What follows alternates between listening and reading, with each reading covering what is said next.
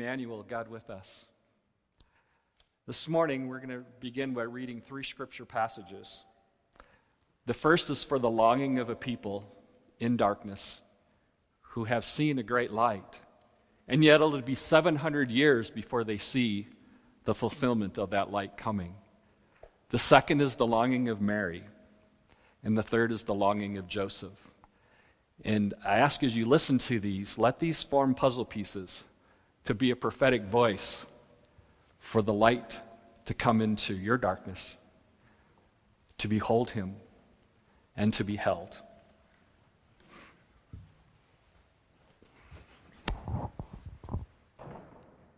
The first reading, Isaiah 9, 6 through 7. For unto us a child is born, unto us a son is given. The government will be upon his shoulders, and he will be called Wonderful, Counselor, Mighty God, Everlasting Father, Prince of Peace. And of the increase of his government and peace there will be no end. He will reign on the throne of David and over his kingdom, to establish and sustain it with justice and righteousness from that time and forevermore. The zeal of the Lord of hosts will accomplish this. The second reading, Luke 1, 26 through 38. In the 6th month, the angel Gabriel was sent from God to a city of Galilee named Nazareth, to a virgin betrothed to a man whose name was Joseph, of the house of David, and the virgin's name was Mary. And he came to her and said, Greetings, O favored one, the Lord is with you. But she was greatly troubled at the saying and tried to discern what sort of greeting this might be.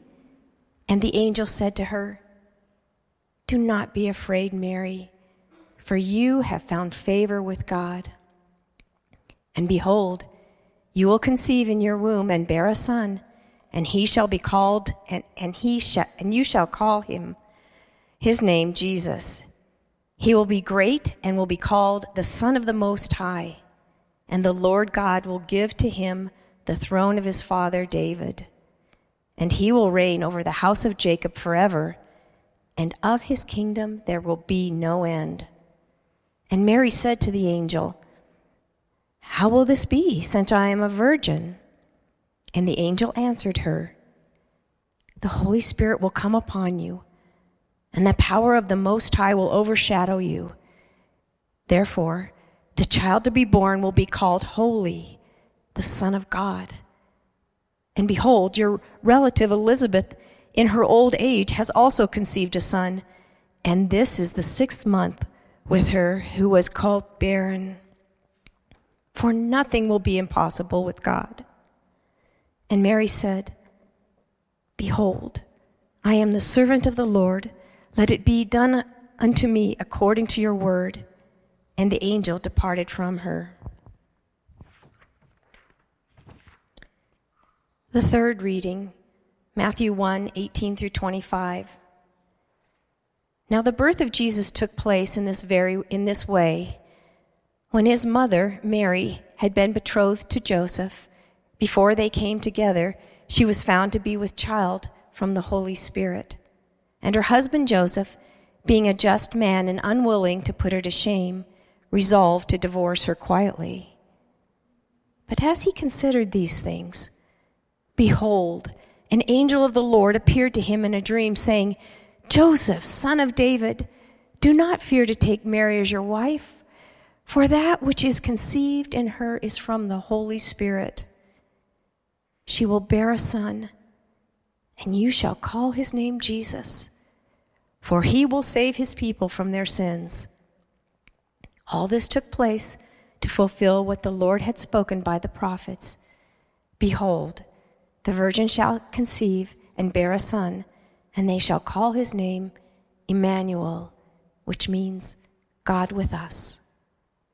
When Joseph woke from sleep, he did as the angel of the Lord commanded him. He took his wife, but knew her not until she gave birth to a son. And he called his name Jesus.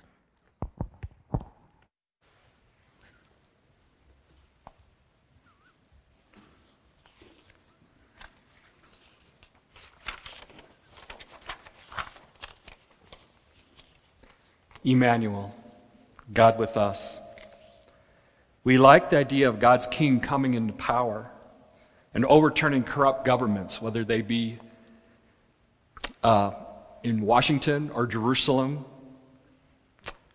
Unless I'm that corrupt power, that corrupt official, whether in Jerusalem, Washington, or my own family, or my own heart, my own soul, mind, and body. Emmanuel, God with us. What part of his wonderful counsel fills me with hope? And what part of his wonderful counsel do I push back? Do I close my ears that I don't want to hear? What part of my warring longs for the Prince of Peace? What part of my warring soul is not yet ready to let go of conflict? What part of me sees his judgment and justice as good news, liberating me to where I am captive to forces of sin and darkness? And what part of me sees his coming judgment and justice as a thing to fear, a thing to avoid at all cost? Emmanuel, God with us. What's a safe distance? Just what is the heart of this counselor, king, and judge? Is he a loving father, only sometimes? Who closes his heart when he's at work, becoming a legalistic perfectionist, laying down everlasting torment without mercy to those who displease him? Or is he a loving father, first and foremost, everlasting, parental love, who longs to transform, rescue, and deliver his wayward children from their captivity to sin and death? Emmanuel, God with us. Is God truly good and loving in all God's ways? At heart, we go back to the question ringing in our ears since we first started getting spiritual advice from snakes in the garden. Is God really good? Does God really have your best interest at heart? Or is God selfishly using you to fulfill God's own interest? Does he truly love you? When asked to be shown the Father, Jesus said, to have seen him was to have seen the Father. What kind of character do you see in Jesus portrayed in the Gospels? And where does the character of Jesus, as you see him portrayed in the Gospels, align with your view and character of the Father? And where did they differ? And who told you they were different? How long has your heart and mind longed to be free of those lies? That to see Jesus is to see the Father, to see the character of Jesus, who forgives those who nailed him to a tree, is to see the very character and heart of the Father God. Emmanuel, God with us, is the one thing. It is one thing to have the king in the capital. It is quite another to invite the king to set up his throne in the command center of your own soul. Mary, for unto us a child is born. We like the image of Mary, pregnant with the Christ child. A humble manger, shepherds, and sheep. We like the idea of being visited by angels. But the actual experience of encountering the holy is so far out of our comfort zone, so far out of our control, it's usually terrifying. The Spirit does not show up with a bag of nicely wrapped presents. The Spirit shows up to plant something of God in us, something divine, something that will change everything. God is humble by nature. We know this because Jesus was humble by nature. And so he chooses a humble manger. Mary becomes that humble manger. Mary is pregnant by the power of the Holy Spirit. This isn't how pregnancies are supposed to come about for betrothed women. And she is at risk of being disbelieved and rejected by Joseph, her betrothed husband. Giving birth is frightening enough But this, the Messiah, this long-awaited hope, as if raising a normal child was not difficult enough. But nevertheless, Lord, let it be done unto me according to your will. Joseph was a mensch, a person of high integrity and honor. Mary is pregnant, and the baby is not his. God reveals the truth to Joseph in a dream. Do not fear, Joseph. Here is the honorable path before you. Take Mary as your bride. Take the son as your own. But what about the people of Nazareth? No dreams, no visions to explain what was happening. No proof, just gossip, gossip, gossip. In a culture where honor rules, Joseph is humbled. Before the Lord I stand, in him and before him only will I stand or fall. Joseph will love, train, and raise up this child of God's as his own, no matter the cost, to his pride, to his first year of marriage, his safety, his profession. And you shall call his name Emmanuel, God with us. Father, may your Father's heart for your Son beat in me. May the counsel I give him flow from you. As his eyes seek my face, Father, may they see yours. Emmanuel, God with us. What's a safe distance? A nation across the ocean? A city on the other side of the country? Next door? No. Ground zero. In my body, in my heart, where heaven and earth become one, Emmanuel, God with us. Or I can behold him, or I can be held. From the beginning of the child's life, he will be threatened by a jealous king. He will live his life loving God with all his whole heart, soul, mind, and strength, and his neighbor as himself. He will reveal the character of the Father in every facet of his life. He will manifest the power of God in perfect love and obedience to the Father. And in the end, this righteous man's life will be handed over to a jealous king, a corrupt judicial and religious system. And they will take his life. With the Father, by the Spirit, the Son will enter into our captivity to sin, hell, and death. He will plunder hell and break the chains of heaven from within.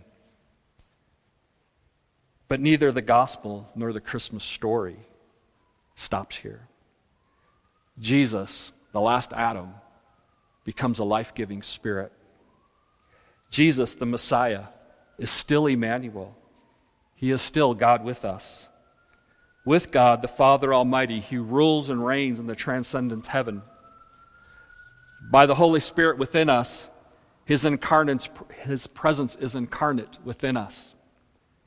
He is God with us. Like Mary, He now shares our body with us. And we share our bodies with Him. Our first reaction to a close encounter of the divine kind is usually one of fear.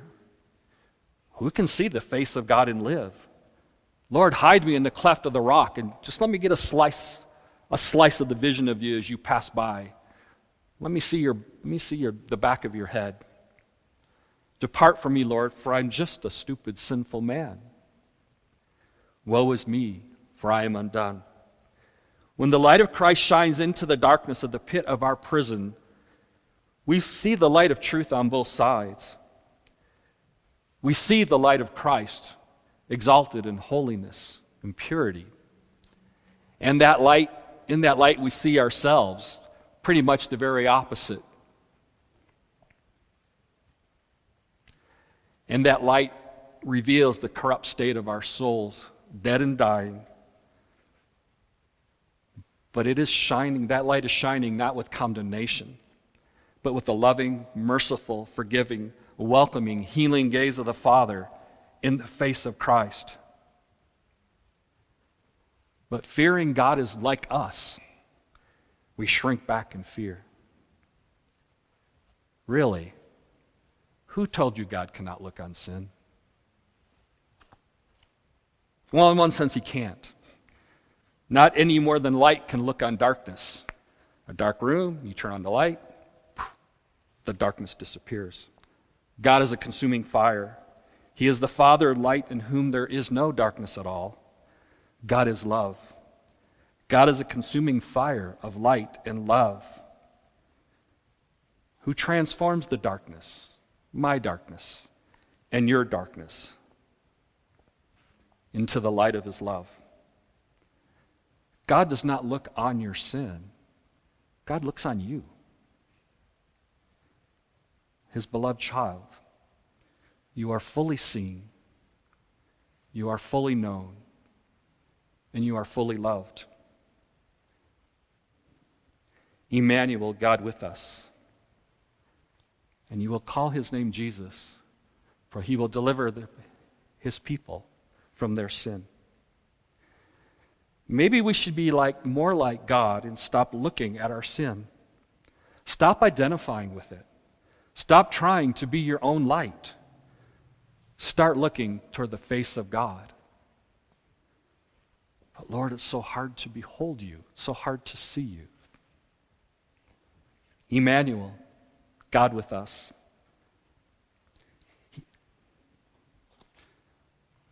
Let God with us be planted in you, be born in you as you are born in him, and take you on a transforming journey of love, from fear to wonder to loving union.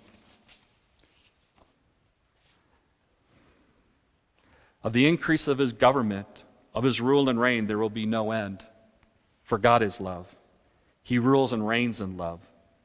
The journey of love is the fulfillment of Isaiah's prophecy of the Father, Son, and Spirit making their home with us. Our journey begins in Bethlehem, in the humble inner sanctuary, where we behold the seed of God, the Christ child, conceived by the Holy Spirit, becoming one body with you. In 1 Corinthians 3:15-18, we read this concerning beholding. Yes, to this day, whenever Moses is read, a veil lies over their hearts. But when one turns to the Lord, the veil is removed. Now the Lord is the Spirit. And where the Spirit of the Lord is, there is freedom. And we all, with unveiled face, beholding the glory of the Lord, are being transformed into the same image from one degree of glory to another. For this comes from the Lord, who is the Spirit. And how are our faces unveiled, and what does that journey of transformation look like? To help us understand this transforming journey of love, this journey of unveiling our faces, of beholding him and being transformed into that image, this journey from fear to wonder to full union with Christ, I would like to borrow from Bernard of Clairvaux's 4 Loves, written in the 12th century.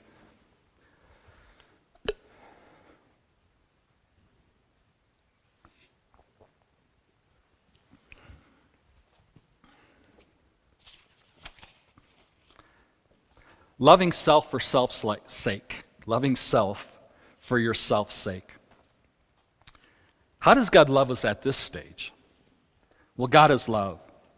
God never loves us less than fully. We love because he first loved us. There's nothing you can do to add to his love or subtract from it. While we were yet sinners, while we were in darkness, in sin and error pining, Christ comes, the light of men, shining in the darkness. And how do we perceive the nature of God at this stage? We might not think of God existing at all. But in God we live and move and have our being, and yet we can be totally unaware that there is a higher power beyond the laws of chance and nature. Most likely we see the light of Christ as anonymous wisdom and virtue. Whether named or unknown, Christ, the Logos of God, is still the light of humankind. The light is from God. Wisdom is from God. And it is a manifestation of God in all who walk in wisdom and virtue. Wherever you see people walking in wisdom and virtue, regardless of whether they are consciously following Jesus or not, name the virtue and bless it and honor them for it, for it is from God.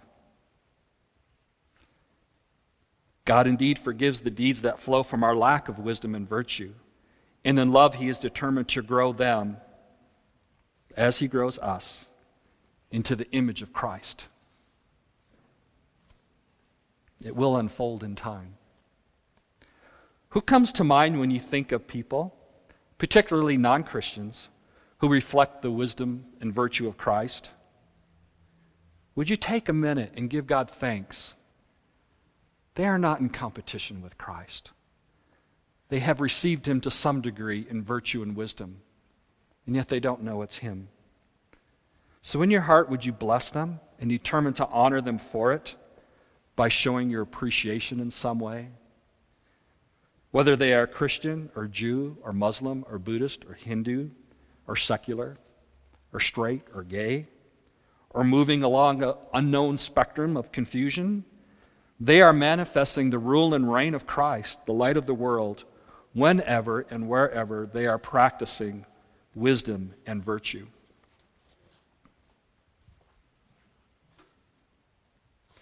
And what does transformation look like at this first stage of loving self for self's sake? Well, it's growing in wisdom and doing good to others. It is delayed gratification and self-discipline. It is moving from selfish ambition to the wisdom of raising the social tide of caring for neighbors. The tide raises all boats, and I'm not just seeking to raise my own. We die to undisciplined needs and wants, and we stop feeding insatiable appetites and addictions. We are transformed into seeing ourselves as only flourishing as we become part of a larger whole, a family, a neighbor, part of the fellowship of humanity. And how does God love us at this stage? Well, God is love. God never loves us less than fully. We love because he first loved us. There is nothing you can do to add to his love or subtract from it. And how do we perceive the nature of God at this stage of loving self for self's sake? We probably see God a lot like ourselves. I'm sorry, we moved into loving God, loving God for self's sake. We come to see that God exists, and it would be helpful, it would be wise for us, because of our own fears, to get with his program. But we probably, at this stage, see God a lot like we see ourselves, selfish and narcissistic. I love those who can repay me. I love those who tell me how wonderful I am. And I don't love them so much who don't flatter me. If I believe God is like this, if I please him, I will be rewarded. If I displease him, I will be punished. After all, that's how I love. We see God wanting things done his way because, well, God is God. And I would do the same if I had his power and authority at my command. Sure, God is love, but surely his love must be self-serving, blessing those who love him back and glorify his name, while forever punishing those who refuse to love him and bow the knee.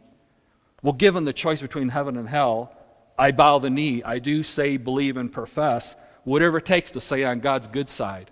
Not that God has a bad side, because I dare not say that or think that, because he might punish me. I justify my beliefs about God.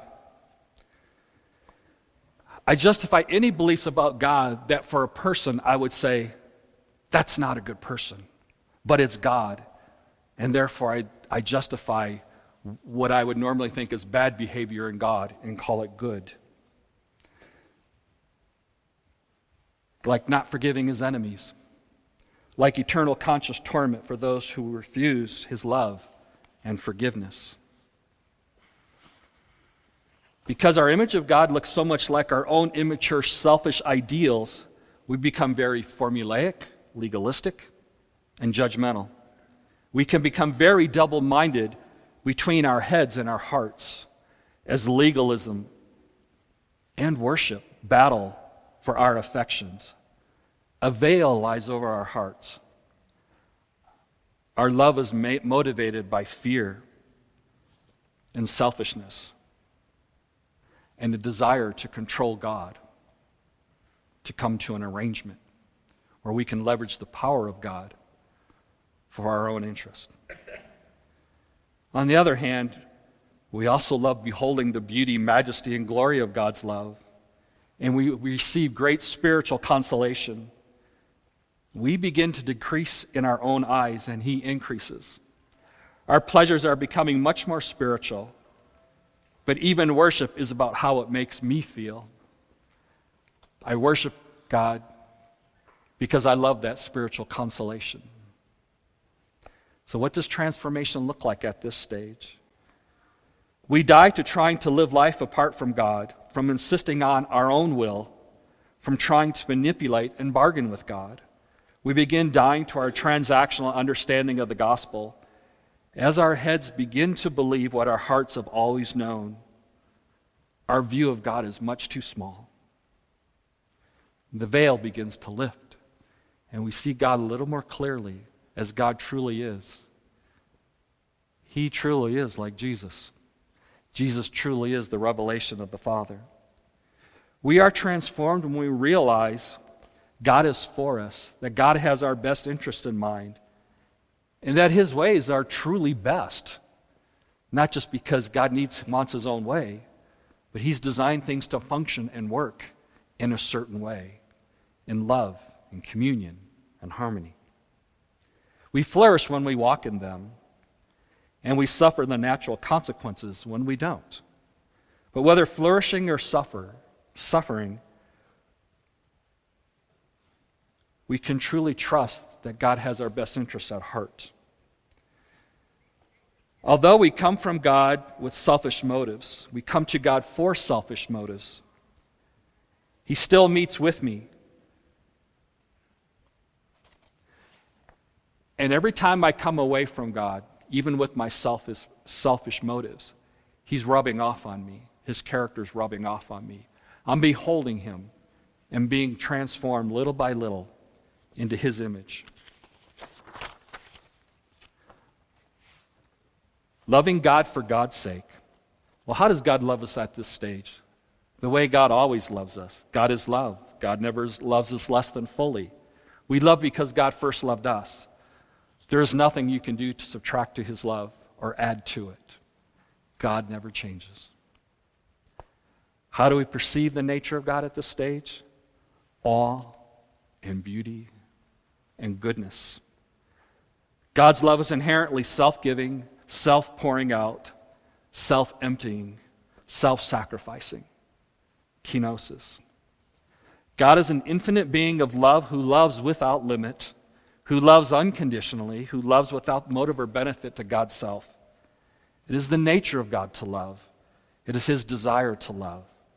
It is the expression, the will of God to love. And we love in return. Because there is nothing more beautiful than God who is love. Well, what does transformation look like at this stage? Our desire is simply to behold the Lord without any other benefit in return. We talk far less in prayer and we listen far more. More and more we experience the Spirit worshiping in us, praying through us, and carrying us into the deep communion of God. Where once we served others out of duty or to get something from God, it has now become an act of love and worship to the Lord. We die to the habit of trying to fill our desire for more of God with lesser loves. Even good things become to get in the way of our desire for God, and we set them aside. We are transformed as we surrender to the Spirit to take us into the love of the Father for the Son, and the Son's love for the Father. We begin experiencing the Trinitarian communion from the inside. We behold Him and are beheld by Him. The fourth, loving self for God's sake. How does God love at this stage? As always, God is love. God never loves less than fully. We love because he first loved us. There's nothing you can do to add to his love, and there's nothing you can do to subtract from his love. How do we perceive the nature of God at this stage? By the Spirit of God within us. We perceive the Son through the heart of the Father, and the Father through the heart of the Son. We perceive ourselves not as me and you and them and God over there, but as the beloved in Christ, integral members of the union the Trinity has with all creation.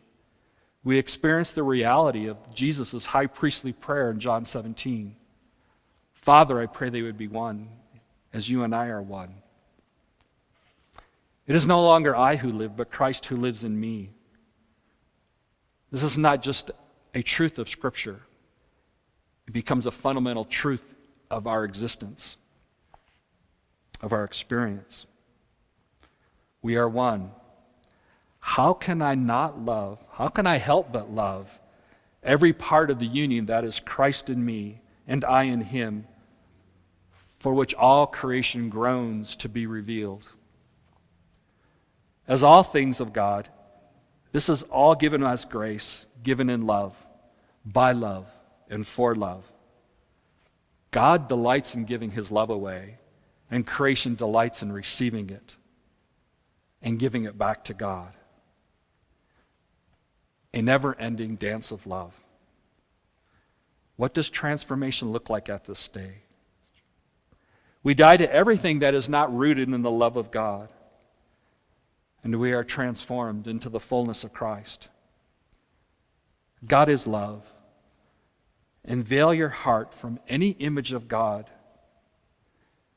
that views the work of God as anything less than the manifestation of his love.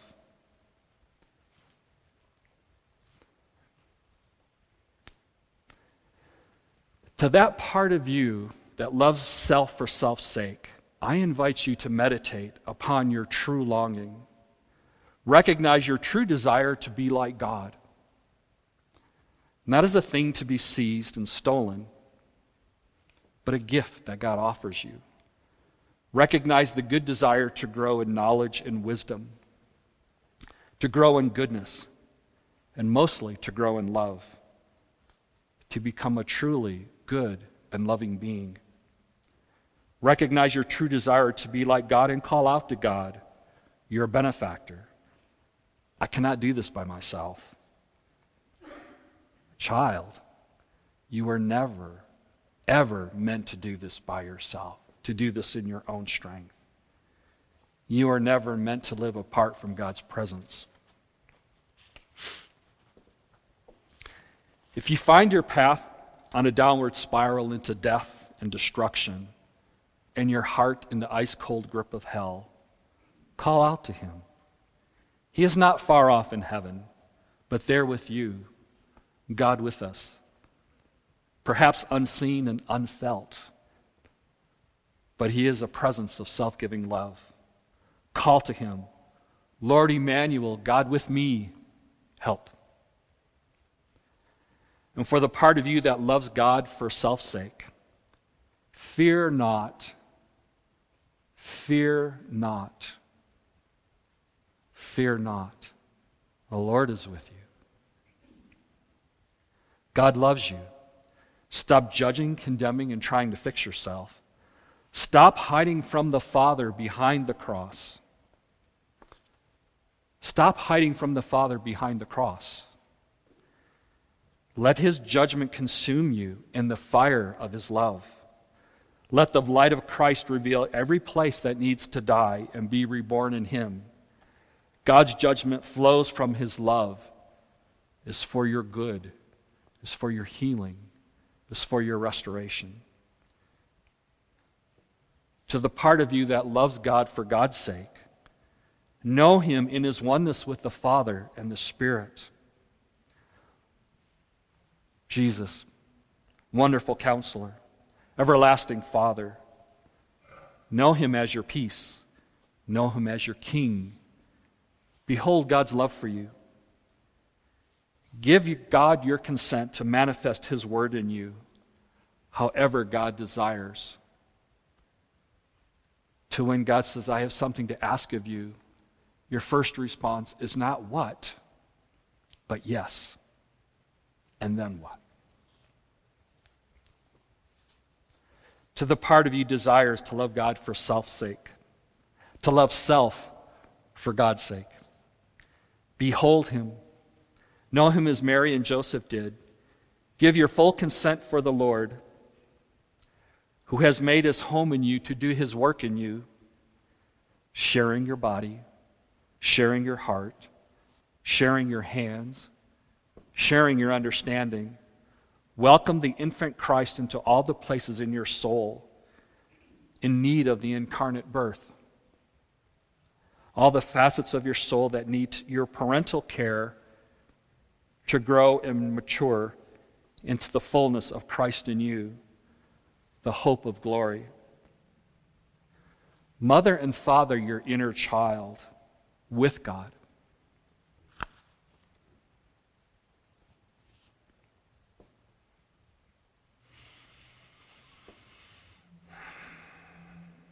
Wherever you are on the journey, come to Bethlehem. Bethlehem means the house of bread. Come and worship with him and the whole host of heaven. Ask him to reveal his true heart to you. Look fully into his face. Whether you can see him or not, feel the radiance of his love for you and let your heart resonate with his. I see you. I hear you. I know you. I have redeemed you. I enter into your death, broken body and blood poured out. Child, you are mine, and I am yours. Come to the table with all that you are. Eat the heavenly bread. Breathe in the breath of heaven. Drink the cup. Behold the Christ born in Bethlehem, and behold the same Christ born in you. Behold him, and let the Spirit transform you into the fullness of his likeness and glory. Little by little, as you behold him and are beheld. Take time in beholding God as he is. Divine love poured out for you. Capture those glimpses. Treasure them in your heart and meditate upon them and let them grow. Emmanuel, God with us, unveil our hearts that we might behold you as you truly are. Take us on the journey of love from fear, and from fear into wonder, into the fullness of loving union. Dare to say yes. Dare to say yes to love. Let it be done unto me according to your word.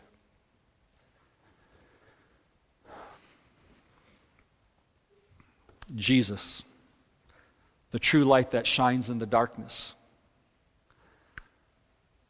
On the night he was betrayed, took bread. He broke it and gave thanks. So, Father, we thank you. You are the giver of every good gift. Every good and perfect gift flows down from the Father of light in heaven, and we receive it with thanksgiving. It is a gift entrusted to us. And Lord, often these gifts are broken, as you were broken. And we wait in darkness for the coming light, to eat of you, to know you, to see you, to behold you. And he took the cup. This is the blood of the new covenant. My blood shed for you, poured out for you, for the forgiveness of sins. As often as you drink it, do this in remembrance of me. So come, remember him. Remember all the places where the Lord has already come into your darkness and revealed his light. Come and behold him. Come and cherish him. Come and receive his hug, his kiss upon you. Come and receive his breath within you. And let his blood flow through you and into those around you. An unending dance of life and love and communion.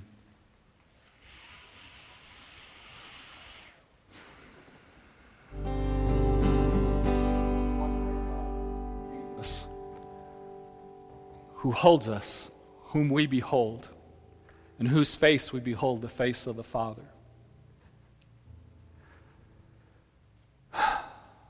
So, Father, we come. We come with the darkness, and we look forward to the coming light. Jesus, we receive you. Be born in us. Be born into every dark corner that desires to light, to walk in the freedom and love and restoration of God.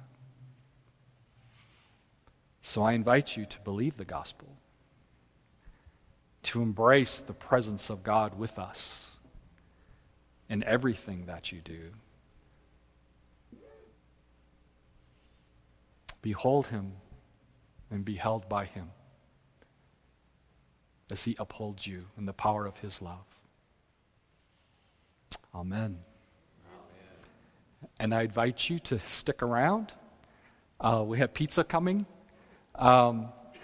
This is just an informal time of table fellowship to be seen, to be known, and get a chance to see and know others.